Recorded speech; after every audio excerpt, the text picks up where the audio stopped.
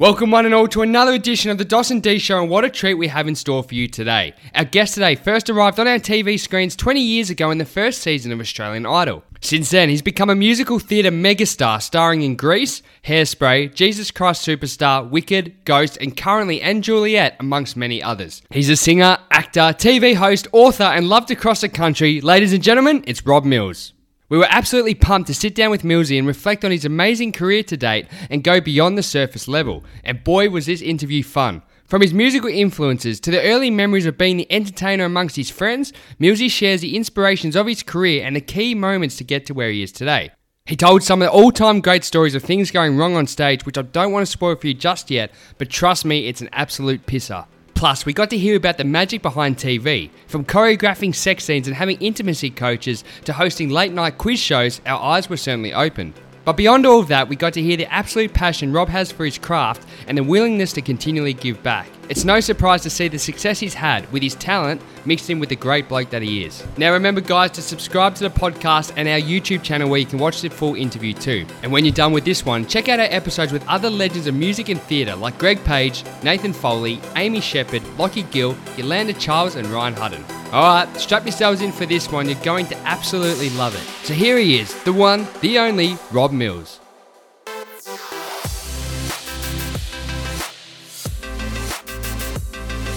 "20 years since the infamous Australian Idol Season 1 it has been, and I'm so excited to sit across from a guy who I said to you off air, Dos. Actually, it's the first time I ever felt starstruck as an 8-year-old. Rob's not sure how he's taking this, but but let's welcome him in. The great Rob Mills. Welcome to the Dos and D Show. Thanks for having me, boys. Why was it infamous? Oh, not infamous. No, famous. Famous. That's the opposite, isn't it? I was like, what happened in that year? There was a few things. Courtney Act hit our screens. Courtney Act? Yeah, it was kind of risque for Australia back in the day. True.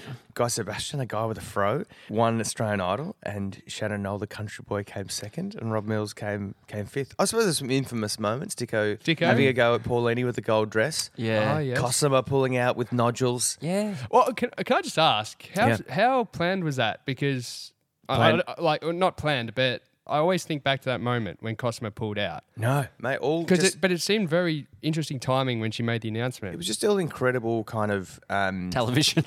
Yeah. Like, I gotta say right now, no one really knew what they were doing with the producers. It was the very first year for them, the first year for the network. It had only just been done once before in America. I think Kelly Clarkson won the first year in America the year before. So it was all very, very brand new. And I don't think anyone really knew what we were sort of doing. They sort of knew they needed some storylines for each person and story arcs they were hoping for, but that's up to the producers to try and find those storylines as you go. So the Cosima thing, I think she just burnt out. Yeah. She was never really a singer. An incredible voice, but I mean a professional singer, meaning that she had never done lots of gigs in a row. Yeah. And I think just all the extra publicity stuff we were doing and all the extra talking, and I think it just took its toll. Yeah. But yeah, still an incredible voice. I just caught up with my mate Shannon last week, Millsy, love Millsy, and he said he's going to do a duet with Cosima on his new album. I don't know if I'm allowed to say that, but that's sorry, Shannon, that's a Little exclusive. Exclusive, yeah. I want D to. I only just heard this story for the first time. I want you to share it. No, you have not to. that good. Yeah, I'm ready. I think it's quite funny because you're a young kid and you're watching TV, and we come from musical backgrounds and wanted to become probably musicians and whatnot. But can just share the story. I think it's funny. Well, I can't believe, looking back, that it did take Australia by storm. I remember being at school, primary school, and literally every kid was, I remember right before the final, there was guys walking around with petitions saying, who are you voting for? Like, Shannon or Guy. And I just remember, it must have been school holidays one year, we're up at our holiday house in the country, and we're watching Australian Idol as a family, which is rare because we never did that as a family. We didn't watch anything, but Australian Idol must have captivated us. Australian Idol and Blue Heelers, the only two. Yeah, All Saints was our family. All Saints, Also, sorry. really. But anyway, I asked Mum, I said, look, I really want to vote for Rob.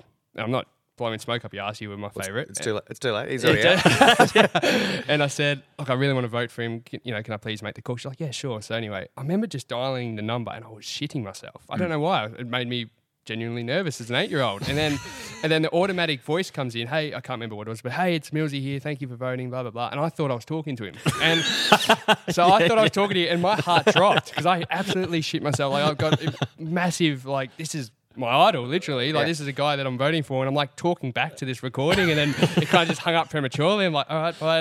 Anyway, that's It's a bit rude, Millsy. Yeah. But there you go, mate. You got to vote for me. Got a thank few, that. because actually my sisters and I we wrote the number down, Yeah. and we used to get up in the middle of the night and make secret When calls. mum 'Cause and dad didn't know. Because you had to pay for it back in those days, I think it's 55 cents or something Yeah, like that. so we used to make some secret votes. So, yeah. there Until you go. your mum and dad got the phone bill later on. Like, guys, what is this? Oh, well, they were fans of yours too, so no stress. So you're enjoying it. Oh, you had a couple of days off. You've had a big few months. I mean, you just finished the races. How was that? Races was great. The last one for Channel 10, I think. It's going to move over to Channel 9. But I've been working on the races the last sort of 4 years, just doing the fashions on the field. I really enjoy it.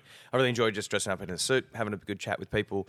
It's nice to get in and amongst the bird cage. But yeah, I think that'll be the last one for me for a while. But yeah, I've really enjoyed just flexing that muscle. The hosting muscle is really fun for me. Did you get a chance to meet Matt Damon? I saw he was there one of the days. I was instructed by my mate Lauren Phillips, who they're friends with, to not put a microphone in his face. Oh, bugger. I was like, Loves, we're all mates. And she's like, yeah, well, he's not doing any interviews today. So he was there hanging out with a few friends of mine. But no, was You were just hiding the microphone behind your back. I was just like, what if I put it in my jacket? And I'm like, I'm not holding it. Yeah.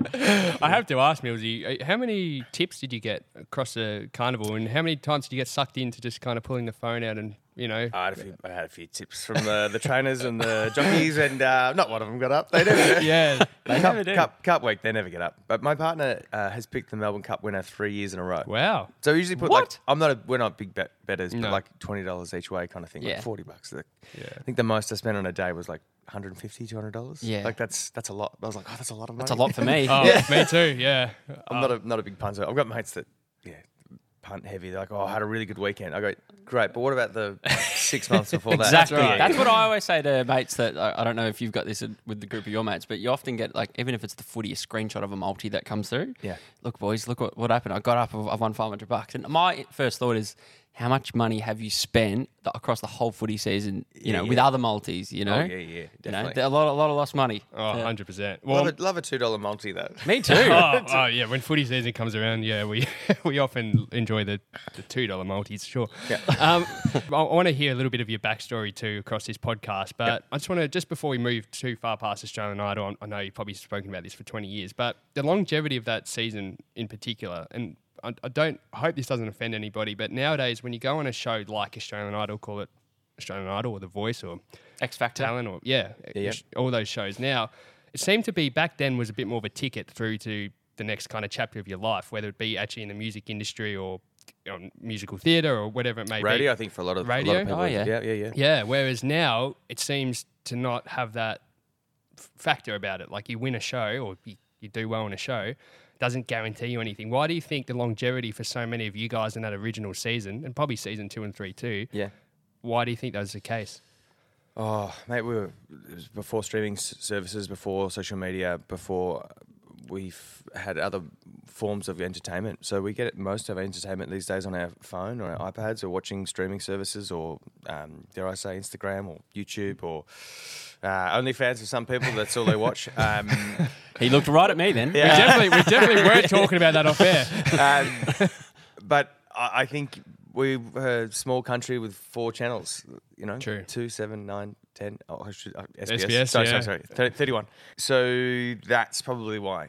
Like we were 2003, they were still sitting around the TV together as a family and watching television shows. Now you're very unlikely to watch a show at the same time as your friends. I do like the shows that come out at the moment, still on a weekly basis. So therefore, there still is that water cooler chat the next day. Yeah. I say water cooler, but you know what I mean. Like Yes. Yeah. you catch up with your friends, you're like, oh, I've seen the new episode of whatever it is. That was more prevalent back in 2003. So I think that's why the phenomenon existed. But I think we've just realised it's just and sadly, it's an entertainment show. It's what I think I signed up for was a chance for a record deal. And a record deal is huge as a kid, like a 21-year-old. And I can get a record contract. Like that is beyond my wildest dreams as a kid who grew up singing in bands and changed schools just to do music and drama. I was like, this is like the golden ticket. And I think these days maybe it's different because I don't know, are they just handing out record deals? I don't know. Maybe I think it's more to do with the fact that we get our entertainment from other things, and also I don't think the industry afterwards supports us. We've learned that doesn't support us anymore. Yeah. Radio stations are. I'm going to give them a whack. They're to blame for this. We have a contract. There is like a legislation that's in the government that we have to play a certain amount of Australian music on Australian radio and Australian television throughout the year, except Australian radio stations will play it from midnight till 6 a.m. So when we're all asleep, that's when they play the quota of Australian music, which I think is so... That's really wrong. Oh, yeah. Yeah. It's disgusting. And look, for 9 years, we didn't even have an arts council. So finally, we have a government who's actually reinstated an arts council. Tony Burke is doing a great job as arts minister. So those sort of changes are happening finally. And I'm hoping more radio stations start playing more Aussie music and supporting these sort of artists, whether it's, the people that are coming through these entertainment shows like The Voice or X Factor, Australia's Got Talent, or back with Australian Idol now. I think it's up to the industry itself to keep promoting itself. Like these kids, they're not saying I want to be just a pop star. I've got something to prove. I've got something to offer the industry, and whether it's the platform of a television show or whatever it is, everyone's just trying to make it. So I think it's up to the industry itself to help itself. Yeah. So were you always you wanted music, you wanted that to be a career as a young person? So you were on Idol at 21. Yeah. Before you went on Idol, was school, you mentioned you moved school to do more, whether it was theatre or singing, or was that always the passion? Yeah, I think so. I mean, I realised I don't think school was for me. I didn't love reading books. It was strange because I was in the top maths, top English, but I just didn't really love it. I think looking back with the therapy that I've done, I probably fell out of love with everything just because my parents split up around year 7, and I was like, what's the point? What's the point in life? Yeah. But on the surface, like everything's fine, but I was probably like, I probably wasn't coping very well. But I knew that I always loved entertaining. So I think the reason I changed schools was, get into drama, get into music, try and do that. I got a D+ my singing exam in year 12. D+? What? Because my work ethic was dreadful. Like I loved, so I had terrible work ethic. I still just didn't really care enough. It wasn't until years later that I was like, I really care. Actually, you're pretty good at this. I mean, I think everyone who is good at something has an initial kind of talent for it, but then it's the work that you put in. Dare I say, it's you only get out what you put in.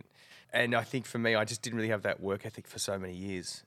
Then working in pubs Thursday, Friday, Saturday, Sunday nights, I was doing 3 or 4 gigs a week.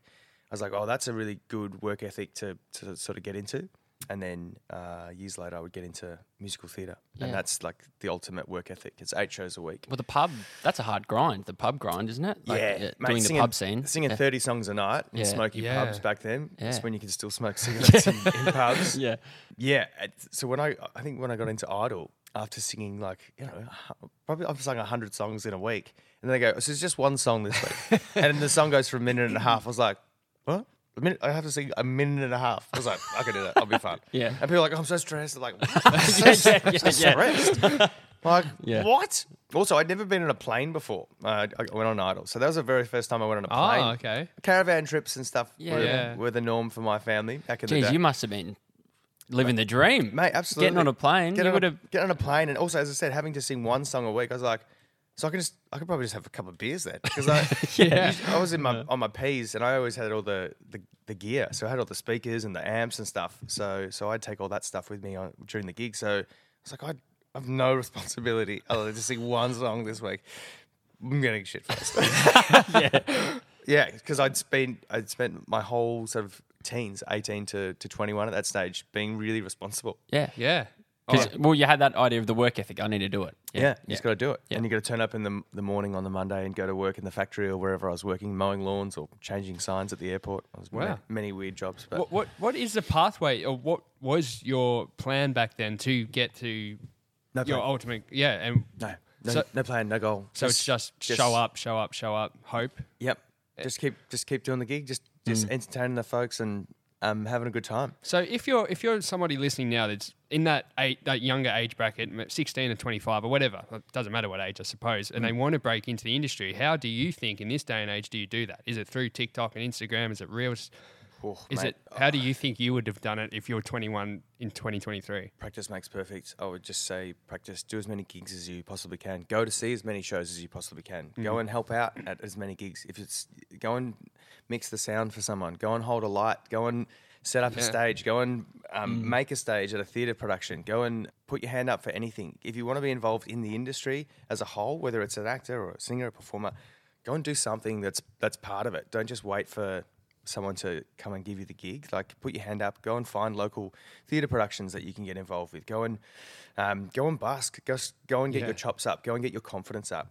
I talk about this when I do workshops with kids. There's this thing that the sort of stage fright that you get when you do a gig, and you guys would know this when you first started doing your podcast. I imagine, like, there's a nervousness, there's an energy that you have, but the only way to work through that is just do the thing. You can't get better at the thing if you don't do it. So, and the only way to get through your fear or your stage fright or wherever it is, like, you just got to do it more often. So whether it's busking or whether it's just any chance that you get on a stage, just go and do it. Go and, for the stand-up comedian, it's go and do that type 5 that you've been working on. You know, or you've just got to go into the fear. It's the only way through it. It doesn't get it, and then it gets easier, but it just takes a lot of time. Whether it's learning songs on a guitar, like in that first 6 months, you're rubbish. It's so bad, I can't get my fingers bleed. Yeah. And then you're like, oh, my fingers are doing that thing now. I can do it while singing. This is weird. Okay, so but it just takes time. You just got to do the work. And as far as the TikTok and reels and stuff, mate, it's luck. There's so much luck still involved. Yeah. Like, whether your song blows up or doesn't blow up, I would say it's not going to be on radio by the sounds like what I'm saying. Like, start petitioning radio stations to get your songs on radio. But just play the songs that you like. I saw an interview last night with Troye Sivan, and he talked about writing this new album. And he's like, I just wanted to write songs that I wanted to write. Write songs that resonate with you. Don't try and write songs that you think will resonate with other people. Like, if you are your most true and authentic self, I guarantee you'll find the other people that will resonate with. Does that help? Absolutely, yeah. And I think a key aspect of that too is I think imagine if you were doing something with the goal to get someone else's attention or get their approval. You make it, but then you make it, and then you're not enjoying it while you're making it because you're actually not doing what you wanted to originally do. Yeah, because you're trying to do it for someone else. Exactly. Yeah. I want to quickly go back a little bit on what you said around, as a kid or a young person or whatever age, and you just do the thing. Because I was at a barbecue the other day and we were talking about when not typically, but a lot of families, and when you're a young person you're at a certain school, lessons of certain instruments are put into place. So go and learn guitar. Yeah. So our parents both paid for us to do some guitar and some drums. And as a kid, I hated it. Yeah. But I look back now and there was 3 of us blokes at the barbecue. All of us are saying, I wish I just stuck at it. Yeah. Like, I just wish I did because, like, at the time you're learning the chords and you're learning certain notes, but you're not, I want to learn it back in black. I want to learn the good stuff. And then you'd throw in the towel. Like, was part of that when you were younger, do you think a key element was the persistence you had to continue to work on your craft? I think I just like performing. I think it goes back to I like making people laugh. I like entertaining people. I have the same thing, mate. I wish I was a better guitarist, but I don't put the work in. I'm lazy. I'm lazy. But when it comes to like doing the gig, doing the work, when I'm in the room, I give everything. Like, absolutely everything. When I've got an audition coming up, I will do everything in order to make sure that audition is the best possible auditions, because I have this fear of fucking up. So I don't want to fuck up in the room, because then that's my integrity. Like, that's your reputation. If you do bad in the room, they're like, oh, he's dreadful in the room. Like, I'm never going to get him back in for this. Even if I'm not right for it, or regularly, if I'm not right for something, I will not go in and audition, because I'm like, that's what's the point in that? But yeah, I have this fear of stuffing up. So I always put myself in positions where I know that I have to do well. Not because I want to do well, but because I don't want the gig to not be good. I don't want people not to enjoy themselves. But yeah, I wish I had the work ethic as a kid. I think I think back to when I'm teaching workshops for kids. How do I incentivize the kids more? How do I make them want to enjoy this? Knowing that it's boring, the scales are boring, doing this extra bit of work outside of your class, the extra dance practice or the extra singing class. How do you incentivize it? It's hard in a world of like instant gratification and instant dopamine feeds of your phone on TikTok or Instagram or Snapchat, whatever the kids are doing.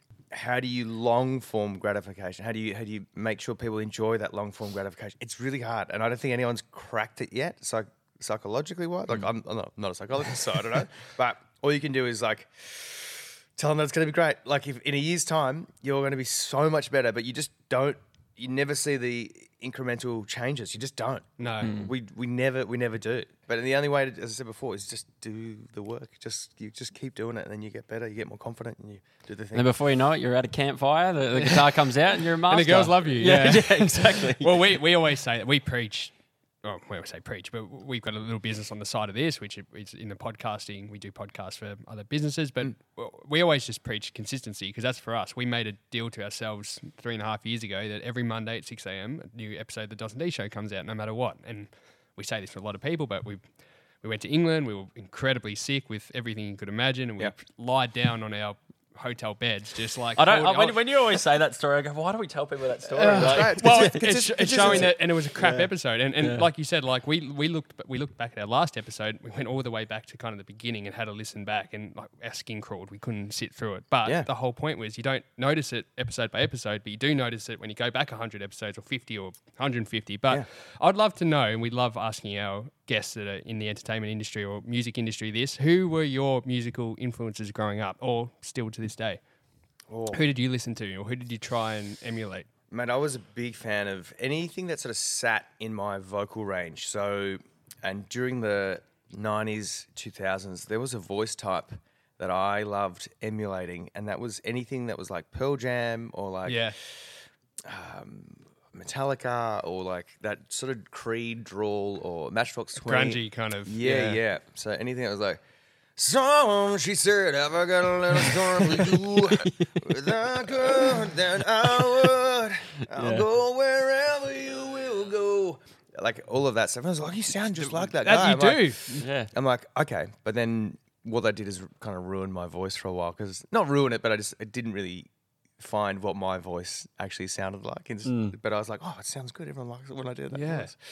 I just liked singing, as I said, songs that resonated with me. There's a fun little thing that you can do when you get your top list of songs on Spotify. It used to be on Apple, on my iPod or whatever. It said the songs that you listen to the most. Like Wrapped. Yeah, you're wrapped on Spotify. So they're most listened to, right? Go back and look at the list and look at what the songs are about. And then you'll learn a lot more about who you are as a person subconsciously. Because you're listening to this song.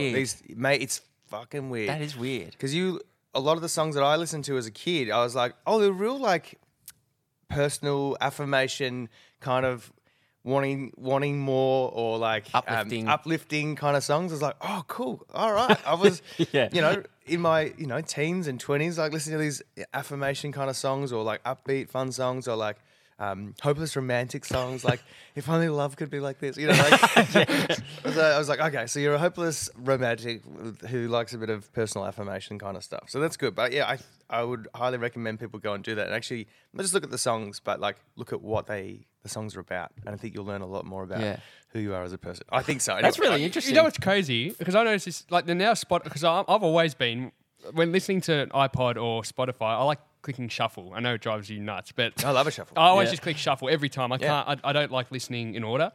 But I notice that the algorithm now, that dirty word, as soon as you listen to a full song, call it like say I listen to a full song and it's Billy Joel. Yep. The next 5, it'll be like Elton John, and then it'll be like that. All those kind of same sounds. And if you listen to a rock song, then they're all rock, and if they're love songs and they're all love. So they've built that in 100%. They built it in, but I like the randomness. Me too. I'm pretty eclectic in my music tastes.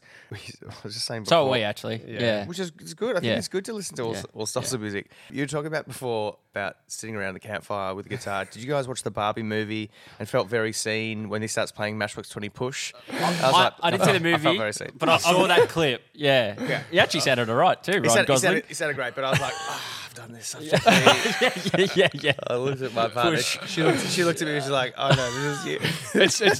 It's disappointing. My girlfriend, when that movie came out, she was just pushing reels to me every day, and it's Ken, it's Barbie, and I was really starting to. I'm like, you're making me not want to see this movie, and that conversation's died down. But now she'll listen to this, and guess what's going to happen? It's going to ramp right back up. So thanks for that, Millsy. Have you seen it? No, I haven't. It's really good. It's really funny. Look, I think blokes need to learn to take the piss out of themselves. Yeah. They're taking the piss out of the most blokiest and stupid version of ourselves, and I think it's funny. Yeah. But if you are offended by it or you think it's silly, like it is silly. It's meant to be. Like that's the whole point of it. It's really good. I really liked it. Growing up, and I'll refer back to a guest we had on probably a couple months ago. We had Nathan Foley, former High Five member. Yeah. And a key part of the interview, which he touched on, was growing up as a lover of music and then a lover of dance and then obviously theatre. He was in a lot of theatre too growing up.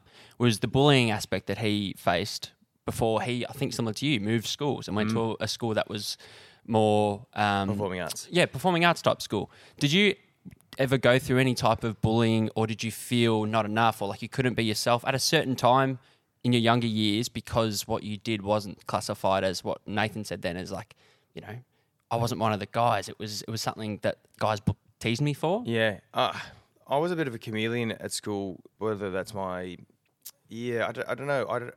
I never really got bullied as such as a kid, maybe from a couple of the older kids, mainly because of other reasons like my older brother. But anyway, that's neither here nor there. But I take my hat off to any kid like Nathan, who's like, this is what I want to do and I'm going to do it. Regardless of the bullying, I'm going to change schools, I'm going to do the thing because I love it.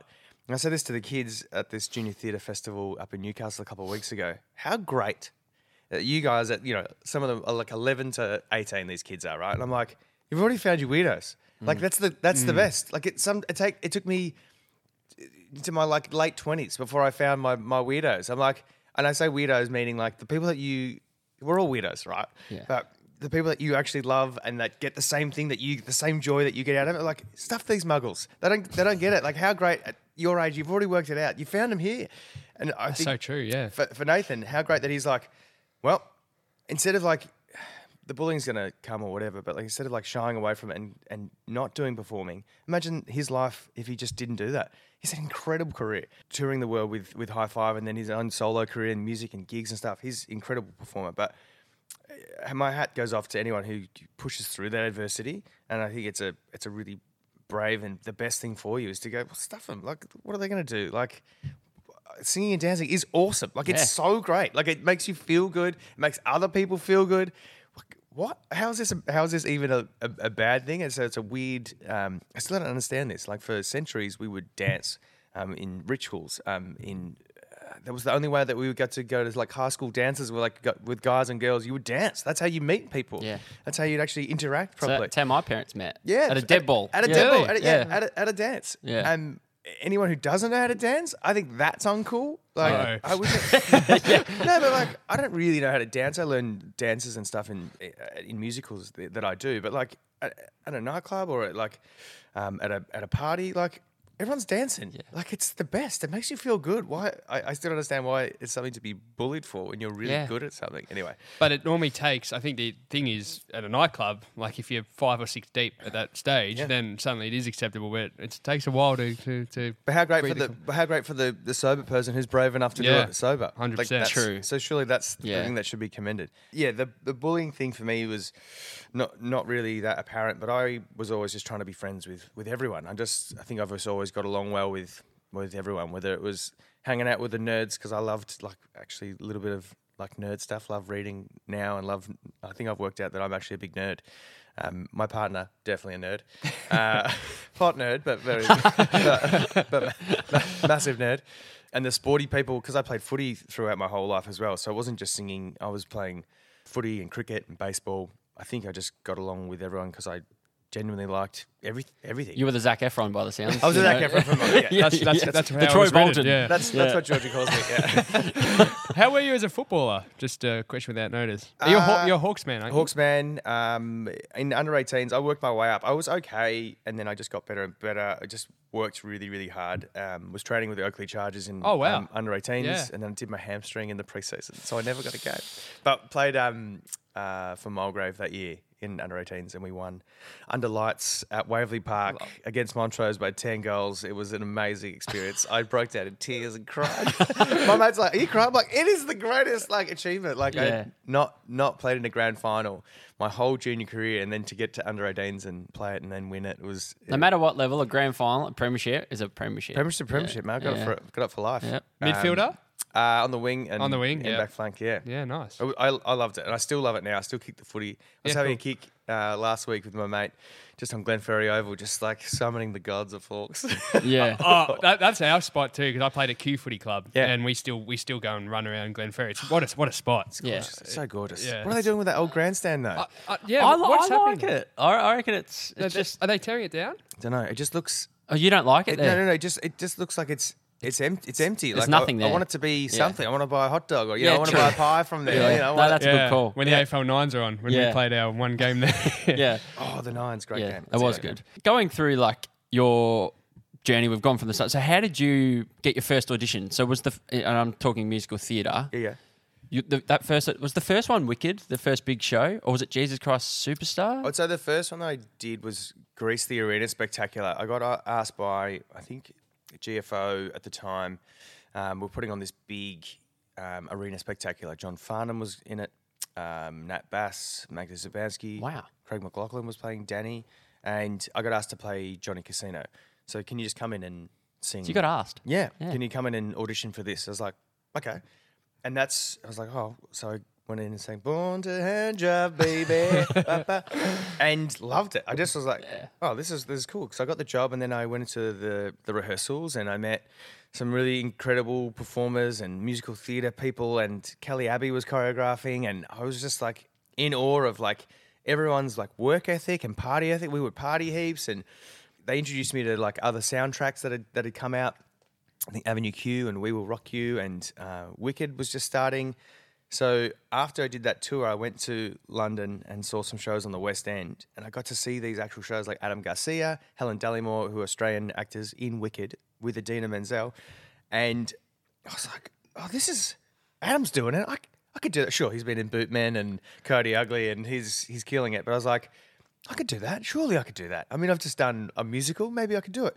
So I vowed basically from that day that I would try and be part of the musicals, because I really liked all these musical theatre people that I've met. What a really cool family. They really opened their arms to me. And so I got home from this sort of overseas sabbatical of 5 months. I travelled and backpacked and got jobs in pubs and worked in nightclubs in Greece. And Oh, dear, imagine that. Yeah. it was random, mate. It was pretty random. But I had the best time, but also I needed that sort of escape time from Australia to work out who Millsy was. I think everyone had an idea of who he was. And then I had to sort of work out, who is that guy? It turns out he's a lover of entertainment and musical theatre. So I came home, took acting lessons, dance lessons, and singing lessons, and vowed to get into Wicked when it came to Australia. And then come around, I think I was hosting an up late game show on Channel 9 from midnight till 4 in the morning, a couple of nights a week. It was horrific, but also great to learn how to... Wait, that was live? Yeah, live. All live. Oh, wow. So you just do it and you just talk to camera. So it was What? really, really good to learn those skills of communication, talking, entertainment. Which telling game jokes. show was this? It's called the Mint Mansion. Oh, okay. It was sold to us as a little up late entertainment show. It wasn't. It was just selling. Yeah, okay. Getting people to call in. Yeah. And I learned so much on that job. But during that time, I was still doing all the acting stuff and trying to learn, just so when the audition came around. And then sure enough, the audition came around, and I put myself forward and had 4 auditions over 5 months to get into Wicked, and Wow. got the job. 2nd of February is still the greatest day of my life. I don't really celebrate birthdays very much, because I feel like it's great, you just survived another year, well done. Not that hard this day and age, but I like to celebrate the 2nd of February. It's the day that I got the keys to my very first apartment that I had purchased with the bank. The bank bought for me. Yeah. And then my manager came around with a bottle of champagne and she said, "Congratulations on the house, and you've booked Wicked." And I, once No again, way. broke down in tears. Very emotional guy. And so, yeah, so 2nd of February is always the best day of my life. It's the day that I celebrate. It's my Wicked day, because Wicked is the thing that completely changed my life. I was literally, we were talking about before about the guy who's sort of carefree, just going through life. I was Fierro. Like, metaphorically, literally, like, I mean, without being a prince, I was just dancing through life. I was cruising, waiting for something, and then this was the purpose for me. I can never get my head around this. We were talking about it before you came in today. We were talking about some different avenues we could go down, and especially in the world of musical theatre. Yeah. Like, there must be a long period of time you're in limbo. Are you going to get this job? Are you not? If you do, your life changes dramatically. If you don't, well, what do you do? Yeah. And then when some of the shows, maybe not Wicked, but some of these other shows, how long are the contracts? How long are they going to last? Could they just pull the plug and you're out of work? How does that lifestyle go? It's terrifying. Like, we are professional auditioners. Like that's what we do. Like, we're so used to getting a no that no's don't really affect me anymore. Like, you just walk up and ask someone for something, they're like, no. Like, okay, sorry. We're like, all right, no worries. So it helps with everything else in life. Yeah, getting a no. I read this story about this guy who did it for a year. He just asked 1 or 2 ridiculous questions a day to people because he was so fearful of getting rejection. Yeah. So you walk up to people and go, "Mate, can you just give me a lift to the airport?" What? I don't know you. Like, no. All right, thanks. And then, Wow. And was he going around asking, like, can you put this rubbish in the bin for me? Was it this guy? Yeah, I don't know, because I read something similar. just a year, just doing a whole year of being rejected, so he would get better at getting rejected, because it's part of everyday life. You're not going to get yes all the time.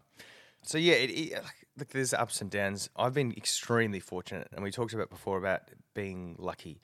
I think the more that you practice, the luckier you get. It's up to you to be prepared for the time when the gig does come around. So if you are ready for it, because you've done the work beforehand and during, you will. I'm not saying you will get the job, but you are more prepared for that luck. Does that make sense? Yeah. When it comes around. But yeah, I think it's a lot of luck, perseverance, being a good company member, not being a dick. Like, it goes a really long way. Just like, our industry is so small in Australia. Do the job. Like, do your role when you're there. Like, don't cause drama. Do the gig. Be personable. Talk to the crew. Talk to, like, everyone who's involved in the whole show. Because you are just a small cog in a very, very big machine. Like, you can't be seen without the swallow spot operator. Yeah. So you can't be heard without the sound person. You can't be seen with the scene if the scene's not there. Like, you need the props and you need the stage-hands. You can't be there without the ensemble doing the incredible dance numbers behind you, like, that you cannot do, Robert. Yeah. So you're just as I said, a small cog in a big machine. So I think being grateful, being appreciative of the work that you've got, and doing the work and putting your hand up and asking if you don't know what to do, put your hand up and just ask for more help. I think that's really important as well. The day-to-day life, so say Aunt and Juliet in Melbourne, what does the week look like as, one of the leads in that production? And it could be as simple as, because you obviously have the matinee and then probably a night as well. Yeah. What does the day-to-day look like, and where's your day off in all that? So we Tuesday to Sunday was the schedule. So it's 8 shows a week. So Tuesday night, 2 Wednesday, Thursday night, Friday night, 2 Saturday, 1 Sunday. I think that was the schedule in Melbourne. Yeah. Which is a lot. Yeah, that's a lot. Yeah, it's a lot. Oh no, I think it was Tuesday to Sunday, no Wednesday matinee. So that was our schedule. So we have Monday. So we have one night off. Okay, one night off. So sometimes I just go and do trivia with some mates, and other weeks you're like, I just need to not be on. So I just need a night off, and then you're like, oh, that's your weekend. It's gone. Yeah. So you don't really see friends. You miss out on engagement parties, on weddings, on. I mean, this company's quite good. Like, if you've got gigs or special events, they'll let you take the show off. I've worked in shows for other companies in the past. They're like, you're not having the show off. You can't have the show off. Like, but it's going to pay me lots of money to go and do this gig, or no. So You sign the contract. you sign a contract. This is your gig. This is your life, which is fine. And you're like, it is. I did sign that contract, and without this contract, I wouldn't have this job. So yeah, I wouldn't have this life that I have. So it's 3 hours work a day. It's not hard, but on 2 show days, it's a 6-hour day. Like, for most people, they're still working the 9 to 5. They're working 10, 11, 12-hour days. I've got mates who are doctors who are working 60, 70 hours a week. Like, it's not hard to put it all into perspective. If ever you're like feeling tired, you're like, my brother calls it crash. He goes, how was supervised singing and dancing today? You know, like, so it's not that hard, but you just have to maintain your health. So like throughout the week, I'll go to the gym probably 3 or 4 times a week to keep fit, catch up with mates for coffees, read, something I like to do, try and spend time with my partner as much as possible. We have this really lovely routine at the moment. We get up for walks in the morning. So she doesn't have to work till 10 at the project, which is excellent, which means we can go either to the gym together and then we go for a walk. And it's our way of checking in for the day or for the week. Something about the walk and a coffee together is just, I don't know, if you guys have done it before, I highly recommend it for you guys and your listeners. It's a really good way of reconnecting with your partner. Walking side by side is a really great way to free up your subconscious. When you're sitting face to face like this, sometimes you feel the judgment from others. I don't. It's okay. I get you guys. You're very kind, open-hearted Thanks, Millsy. humans. Yeah. But when you're walking with your partner, sometimes you can't say the things because they're looking at you like. There's something about that walk, and also I recommend it with a mate who you think is going through a tough time, or maybe you're going through a tough time. Walking with a mate is the best. Like it's so freeing. Your eyes are darting left and right instead of up and down at someone. There's something about that frees up your subconscious as well. Yeah, so it's a really good way to check in with your partner on a walk because it's, I don't know, it's just there's something really freeing about it. Makes total sense. Yeah, yeah, definitely. That's definitely one of the best routines that we've got. Yeah, I love that. Well, it's interesting perspective because I was literally going to ask about burnout, and you've basically just flipped that on its head, which is really interesting. Do you have a dream show that you'd love, or a dream role that you'd love to play one day in a specific musical? Or? I've been asked this before, and I am so lucky. I've done them all. Honestly, I was like, you don't want to dress up as a cat and do cat. There's too much dance in that. Way too much dance. I have been really lucky, and I've got to play Fiyero in Wicked. Jamie in the last 5 years was another sort of passion project of mine. Got to do a few years back in Sydney. Dr. Pomander probably in Waitress is a really great role. Okay. It's a really beautiful show. The music's by Sarah Bareilles. If that came to Australia, I would definitely work hard to audition for. So yeah, that's probably the only one. But the role I'm in at the moment, playing William Shakespeare and Anne Juliet, honestly, it's the greatest show that's on the stage right now. If you need a good night out, you need the escapism of the world that we live in right now, I highly recommend it. It's the perfect antidote to COVID. It brings people together. It promotes joy and love and second chances. In a world of cancel culture, it's all about second chances and giving love a chance and all forms of love. It's honestly, it's the best. I cannot get over how awesome this show is. It's so well written. It's so funny. I just love being part of a show where everyone is laughing every minute. There's another joke or there's another being a part of laughter is it's the best. You got that feeling, Yeah. So I would love to just do this forever. I'm addicted to this show. It's so great. I saw it on Mother's Day this year, and I just had the best time. And I didn't actually want to go because it was my sister's. Yo, Millsy, yuck. no, because I grew up 2 sisters, both just mad musical theatre, just nuts on it. They just love it. Wait at the stage door kind of stuff, have been all the years. Jersey Boys was the first one. I think that's what got them into it. And then it's a great show. Yeah, it was amazing. I came along and I was laughing my head off. It was hilarious. And there's something about, I think I even said this to you. I said it to my sister walking out. There's something about, if it was that show, but when I've gone to other shows, I feel this feeling. It almost it takes over my emotions when I'm sitting there. And I think the last song, when it's the Justin Timberlake song at the very end and then confetti goes off. And I remember everyone standing up and I walked out and my eyes were nearly watering. And I was I just felt this overwhelming. I said to Camille, is this okay? She's like, I feel it too. Yeah. And it's such an uplifting show. It's this overarching sense of joy and love, which I think we sometimes bottle up, or any kind of emotion. It allows you to feel joy at its utmost spot. I saw this interview years ago with my mate Virginia Gay. She was quoting someone. She's talking about that art allows you to feel the things you didn't know you needed to feel. And good art does that, whether it's a painting, whether it's a stage show, a play or a musical or a concert. Like good art allows you to feel the things you didn't know you needed to feel.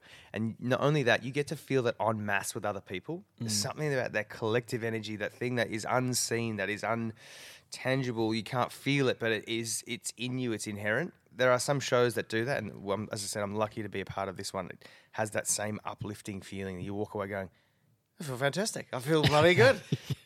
I know. Well, I know you've crafted this. Damn you, because I feel amazing. Yeah, but like, that's how I felt. I was like, they've got me. yeah, but also they do it authentically. Yeah. There's no tricks. It's just done really well. I think I know why. Like the music of Max Martin, he's such a.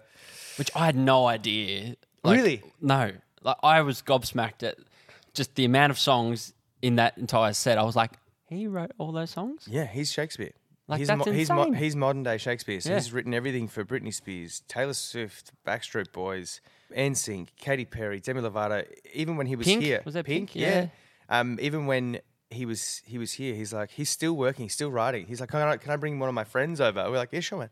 He brings Ed Sheeran on stage, and then and one night, and then we're like, oh, hey Ed. He's like, yeah, we've just been writing together the last couple of days. Like, okay, cool. So he's still working, still producing. Amazing. And I think that kind of work ethic, that energy, that authenticity. I went out with him for a few drinks a couple of times. He's sweet as Jesus. He's like this. He's like this super cool, like nothing really phases him. He told me about this story of like young producers that come through in America and they get these big hits and they just buy all these big cars and they spend on them. And he goes, do you know what I'm doing? I'm back in the studio the next day. I'm just back in there, just working. And there's something about his work ethic and also all the people that are involved in the show. The musical producer who I love, Bill Sherman, he worked on Hamilton. He's like the head guy at Sesame Street. He's just like an absolute legend. Wow. Like he's so cool, but also super down to earth and funny. Yeah. And so that whole energy sort of permeates down the ranks. So yeah, you're only as good as I think your weakest link or with the boss. If the boss is a cool boss, it sort of trickles down. And yeah, we're just really lucky in the show. And David West Reed, who wrote Schitt's Creek, one of the writers, Great show. It has that same kind of it doesn't sit in earnestness for too long. The show, if it's too earnest, like well, there's a go, there's a joke, there's a gag, Yeah. we're moving on. Yeah. Joke after joke, bang, bang. Yeah. Was But very then much also that. like it still gets you in the heart when it needs to. But then Yeah. it moves on with a joke or something else, and we move on really quickly. It's brilliant. It's brilliant. And it's going to Perth. Go to Perth end of the year, and then we go to Sydney. So we've got 5 or 6 weeks, I think, in Perth, and then 5 months, I think. Wow. We're going to be in Sydney. So that's going to be interesting for Georgie and I. But I think she's going to come up, and we'll just do. She's going to fly back and forth for her job. So we're very lucky at the moment. Yeah. So in a real purple patch of life and work, and life is excellent. That's awesome. So you lived in Sydney the last 6 months before coming back to Melbourne. Is that what you said? You were in Sydney for quite a few months? So Georgie and I moved up.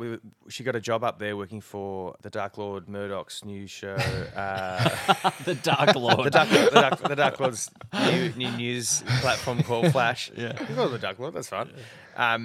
And then she got a job offered at the project. So Cool. we came back and she took the job on the So project. Sydney and Melbourne, living there for a bit. What are the differences? What do you love? What do you don't like? You're a Melbourne boy, so Mate, I love them both for different reasons. Yeah. If you're a Melbourneite and you've moved to Sydney, you're going to love it because the beaches are amazing and it's easy to find good humans, authentic people because they really stick out.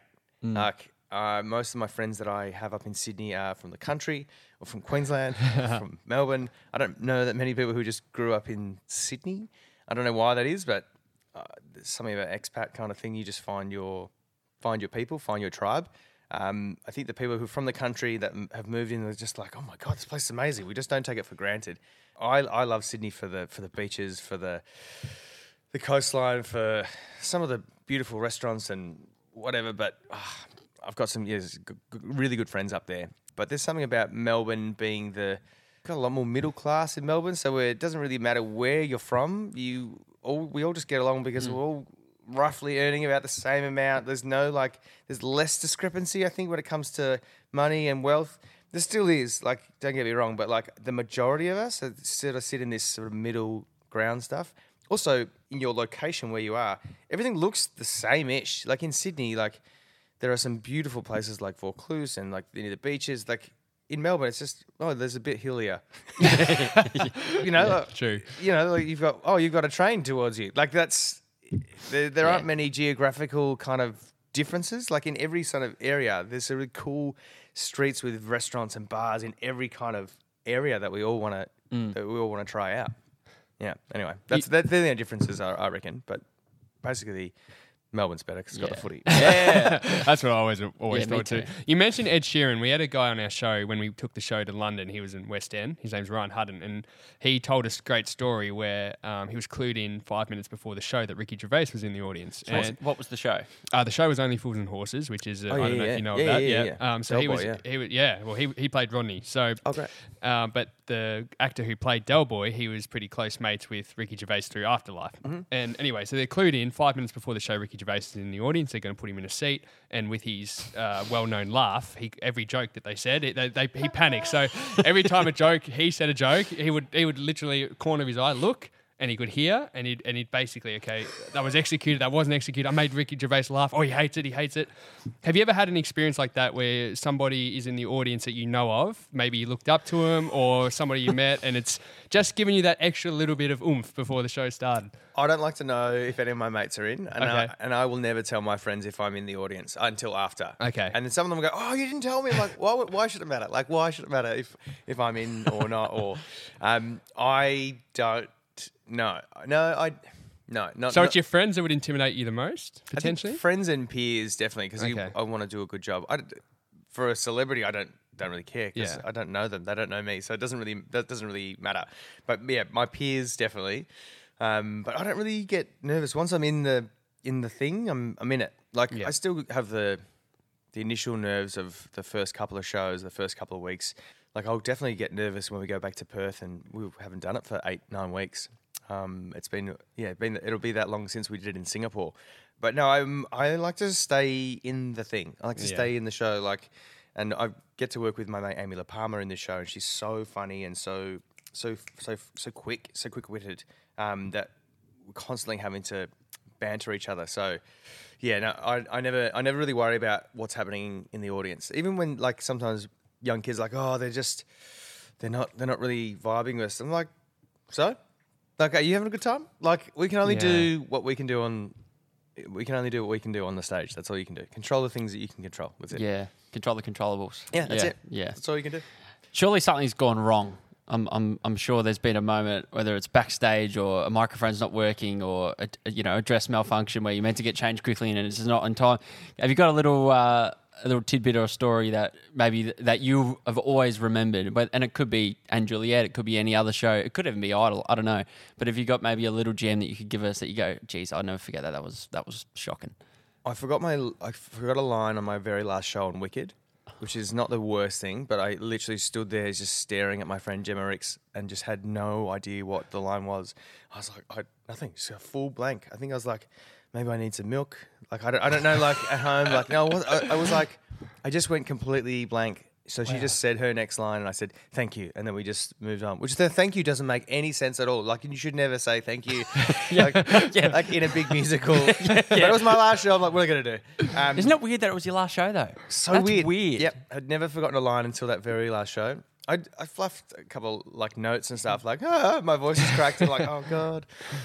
End of summer nights during Greece, the audience would always sing, nah, but they would always sing it not that note. And because there's no music underneath, they were like, no. And I'm like, no. And I had to pitch the note off whatever, off the crowd, like, oh no, I'm well off. I'm so off. And I had to pick the harmony. I'm like, I'm so off. I'm so sorry. So that's hard. There was a lot of fun ones, a lot of shoulders moving up and down from the boys, like then my very first kind of musical before Wicked, I should say, I did Hair, the musical over in Perth. So that was it was 2007 when I got back from overseas, and it was like a pro-am production of Hair. It's a small theatre, the Regal in Subiaco, beautiful old theatre, and everyone got nude in Hair. Everyone gets nude. It's like the 60s psychedelic kind of war musical. And at the end of Act 1, everyone drops their clothes and they stand there, and it's a very powerful moment. It's backlit, but it's like, here we are, we're human, we're all human together. It's a beautiful moment and very risque for the time back in the 70s. I think it was written 60s, 70s. And at the end of the show, I sing this big note, that's me, And the director's like, all right, so you're going to be up on the scaffold, your pants are on, and you're going to have a target painted on your chest. So no top, just a target painted on you. I want you to just take your pants off in that moment and on that note. That's me, that's me. So here's me. In the dress rehearsal, I'm like, I can do this. You can do this. Just you and nude. You're just going to be nude. So there's no... Totally nude. No sock. Wow. No. So here's me just undoing the buckle, undoing the pants. That's me. Take the pants down. I forgot to tape the mic pack to the back of my back. So it's now... So it's one of those DPA, one of those Madonna microphones, and that's now swinging behind me. Oh, no. Sing. With your junk out. Like, I'm nude. The microphone is swinging. The pack is swinging behind me like this. And I'm like, trying to hold the note, but it's like holding me back. Oh, my God. Anyway, then I'm like, I've got to walk backwards. I'm like, I've got to get down the stairs. I've got my pants around my ankles. How do I get down the scaffold? How do I get down the ladder? So anyway, I turn around and I go to pull up my pants. The spotlight is still on me. Oh. And so I mooned the whole audience as well. It's pretty funny. After the show, I'm pretty mortified, obviously. Just the bending over. Because you can tell the light is still on, I'm like, I'll dim the lights. They'll dim it. They didn't dim it. But I was like, I have to take my pants up. The director said to me afterwards, he said, yeah, you can probably just get the pants on. Just get the pants on. I was like, okay, thanks, mate. So I didn't have to do it after the dress rehearsal. Let's go. That is so funny. I love that. This is a really random question. I don't know. Did you ever watch the show Friends? Were you ever into Friends? Yeah. Yeah, so there's a, absolutely. So I don't know why this even came to me, but there's an episode with Joey being on the stage. I think it's Joey. No, it's someone, Chandler's girlfriend, I think. And she... Oh, that's right. And she's in musical or some kind of drama or play. And her and the lead, they have to kiss on stage, and he gets a little bit jealous, and then they form a little bit of a relationship. When you have roles where you have to be intimate on stage with somebody, how does your partner now, or even previous partners, how have you dealt with that? Is there any jealousy? Is it just work? Is there any just work? No problems? Yeah, it's the whole thing is it's always you're always friends. So Gemma Ricks and I suppose we had to kiss in Wicked, and then we did Ghost the musical together. Yep.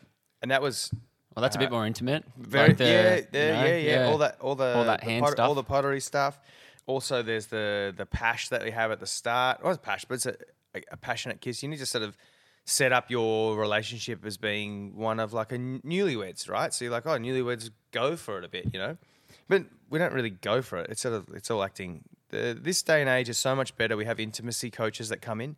I remember doing Neighbours a few years ago. I had to have a sex scene with Bonnie Anderson and Jodie Gordon, and in my head I was picturing Jodie instead of Bonnie, as my character Finn Kelly was picturing both women. Okay.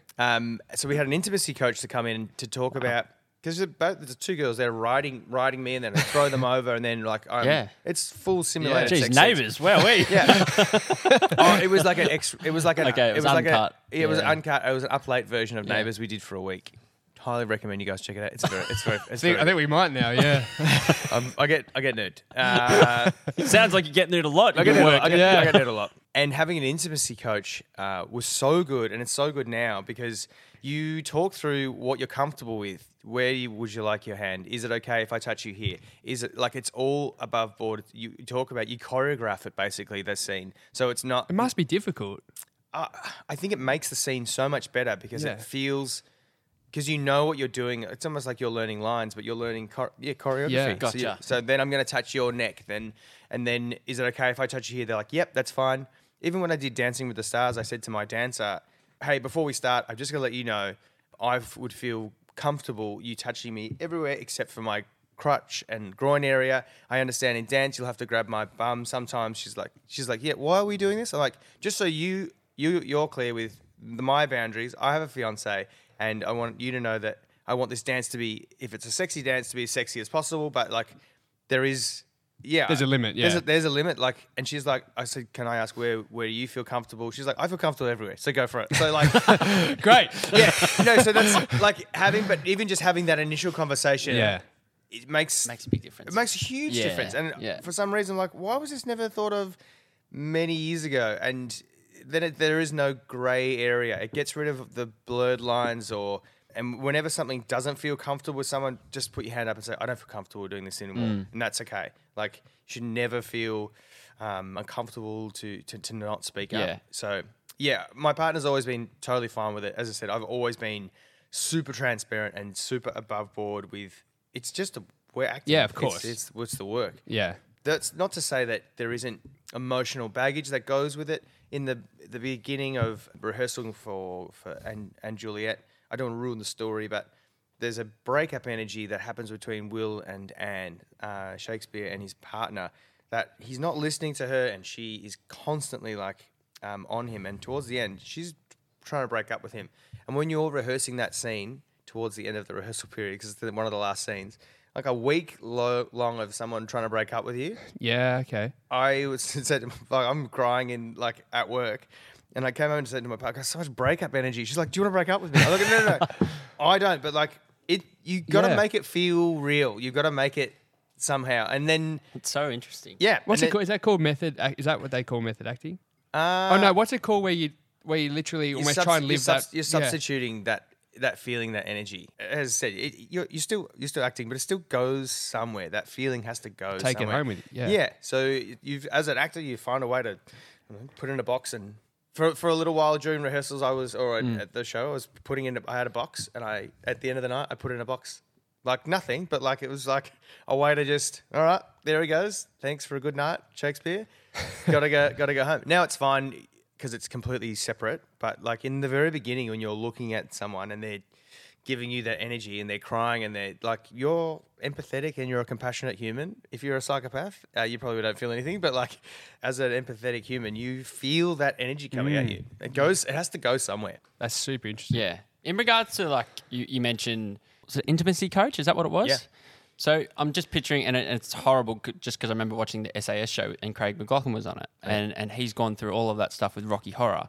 Is that something that's only kind of been introduced in the last couple of years in these shows because of all of that happened with that show? And I don't know the details, but with the actual you saying the permission aspect, like can I touch you here? Can I touch you there? Is that only kind of something that's been introduced with the coaching in the last say few years? No, so I finished Neighbours 2019, so they're 5 years ago, maybe. So I'll probably say 6-7 years ago, possibly. Yeah. And as far as the Craig stuff goes, mate, Yeah, we don't have to touch on that. it's disgusting. Yeah. What he did was like the worst. Like it was told no, and then kept going. So like that's as far as him still trying to be a victim. Sorry, mate. You got to put your hand up and say I was in the wrong. And he's refused to do that, and I am just so sad for him, sad for the situation, for everyone involved. I'm just so disappointed that it's that has transpired. Like that he has not put his hand up and said, "I got this wrong, and I'm really sorry." Doesn't take much to say sorry. Doesn't. And for the harm that he's caused the other people, it's horrific. Anyway. It's unbelievable. Just as we sort of come towards an end, we were talking off air and we said we'd like to bring this up kind of some point on the podcast. The celebrity aspect of being a celebrity, and I know that's probably a weird way to phrase it. Yep. But we'll just to bring the listeners in, we're talking off air about things like Cameo, for example, these sort of paid subscription or paid work to get in contact with a celebrity or somebody you look up to, pay them for a minute of their time to talk and be themselves and give somebody some kind of present. Can you talk about how you feel about that within yourself? Because you said you've purposely stayed away from that subscription-based content, so to speak, because you're more authentic. You'd rather interact with fans that have genuine questions to ask rather than just trying to be your friend because you're Rob Mills. Yeah. Can you talk to us about how you feel around all that? Yeah, I always thought each to their own.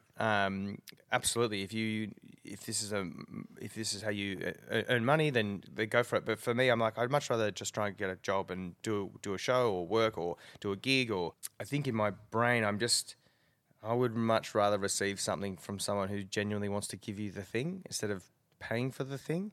It doesn't feel like it's an authentic kind of thing. This is how I. Yeah. Yeah.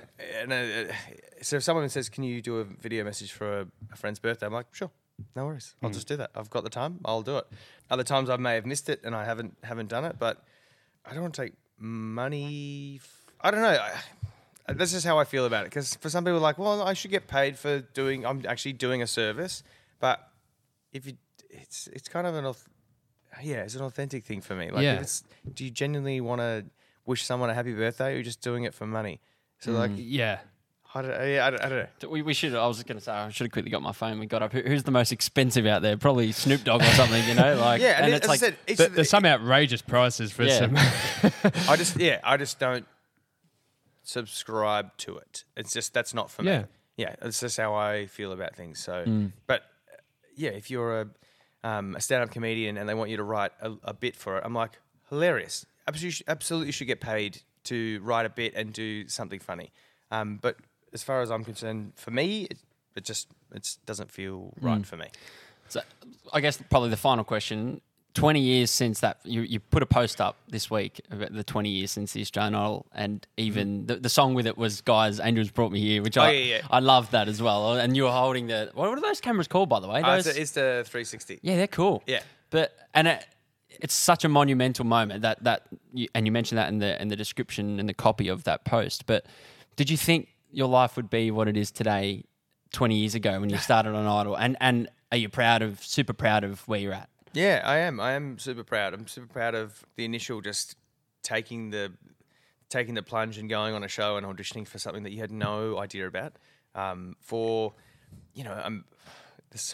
some bad things. That's not bad things I did, but it's a blackout period of my life where I was just drinking and not really caring about what I was doing. Proud that I found this creative outlet in musical theatre that I really love and enjoy, and love being a part of this storytelling world. Proud that I get to do podcasts, or I get to like talk to kids in these workshops that I do and pass down some wisdom that I've learnt. Proud that I get to meet so many incredible and interesting people. I've got to travel the world and sing and perform and see incredible things. But yeah, man, I think when I was 21, I was very happy and content just singing in pubs. And to be honest, I could probably just sing in a pub now and still be really happy as well. Yeah. Which is probably what I'll end up doing next year after Anne Juliet finishes. Like, what are you doing? I'm just going to sing in a pub. Well, let us know if there's a surprise gig. We'd love to come. Yeah, great. I do miss those gigs. They're really fun. Yeah, I'm wrapped, and I'm wrapped for everyone involved in that very first production of the show. And I think we're so lucky to still be here. But I think it comes down to the initial sort of launching pad or that we had, but then you've got to still do the work. Yeah, so I'm proud of myself for doing the work professionally and personally. Like whether it's all the work I've done with my psych, whether it's work I've done with my friends, and just on myself. Yeah, it's super important to keep doing the work.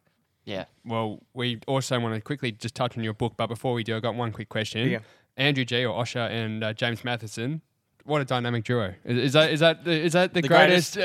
We still talk about. We're like they were. I was going to say very good, but you boys. Oh, stop it! Very good. I know you're fishing. That's okay. Yeah, we were. Yeah. We just love those two. But can you talk to us a little bit about your book? Tell us how we can get a copy, and give us a bit of a description of what it is, because it's not an autobiography. Yeah, so a few years ago, I wrote an article during COVID about drinking culture and my relationship with alcohol.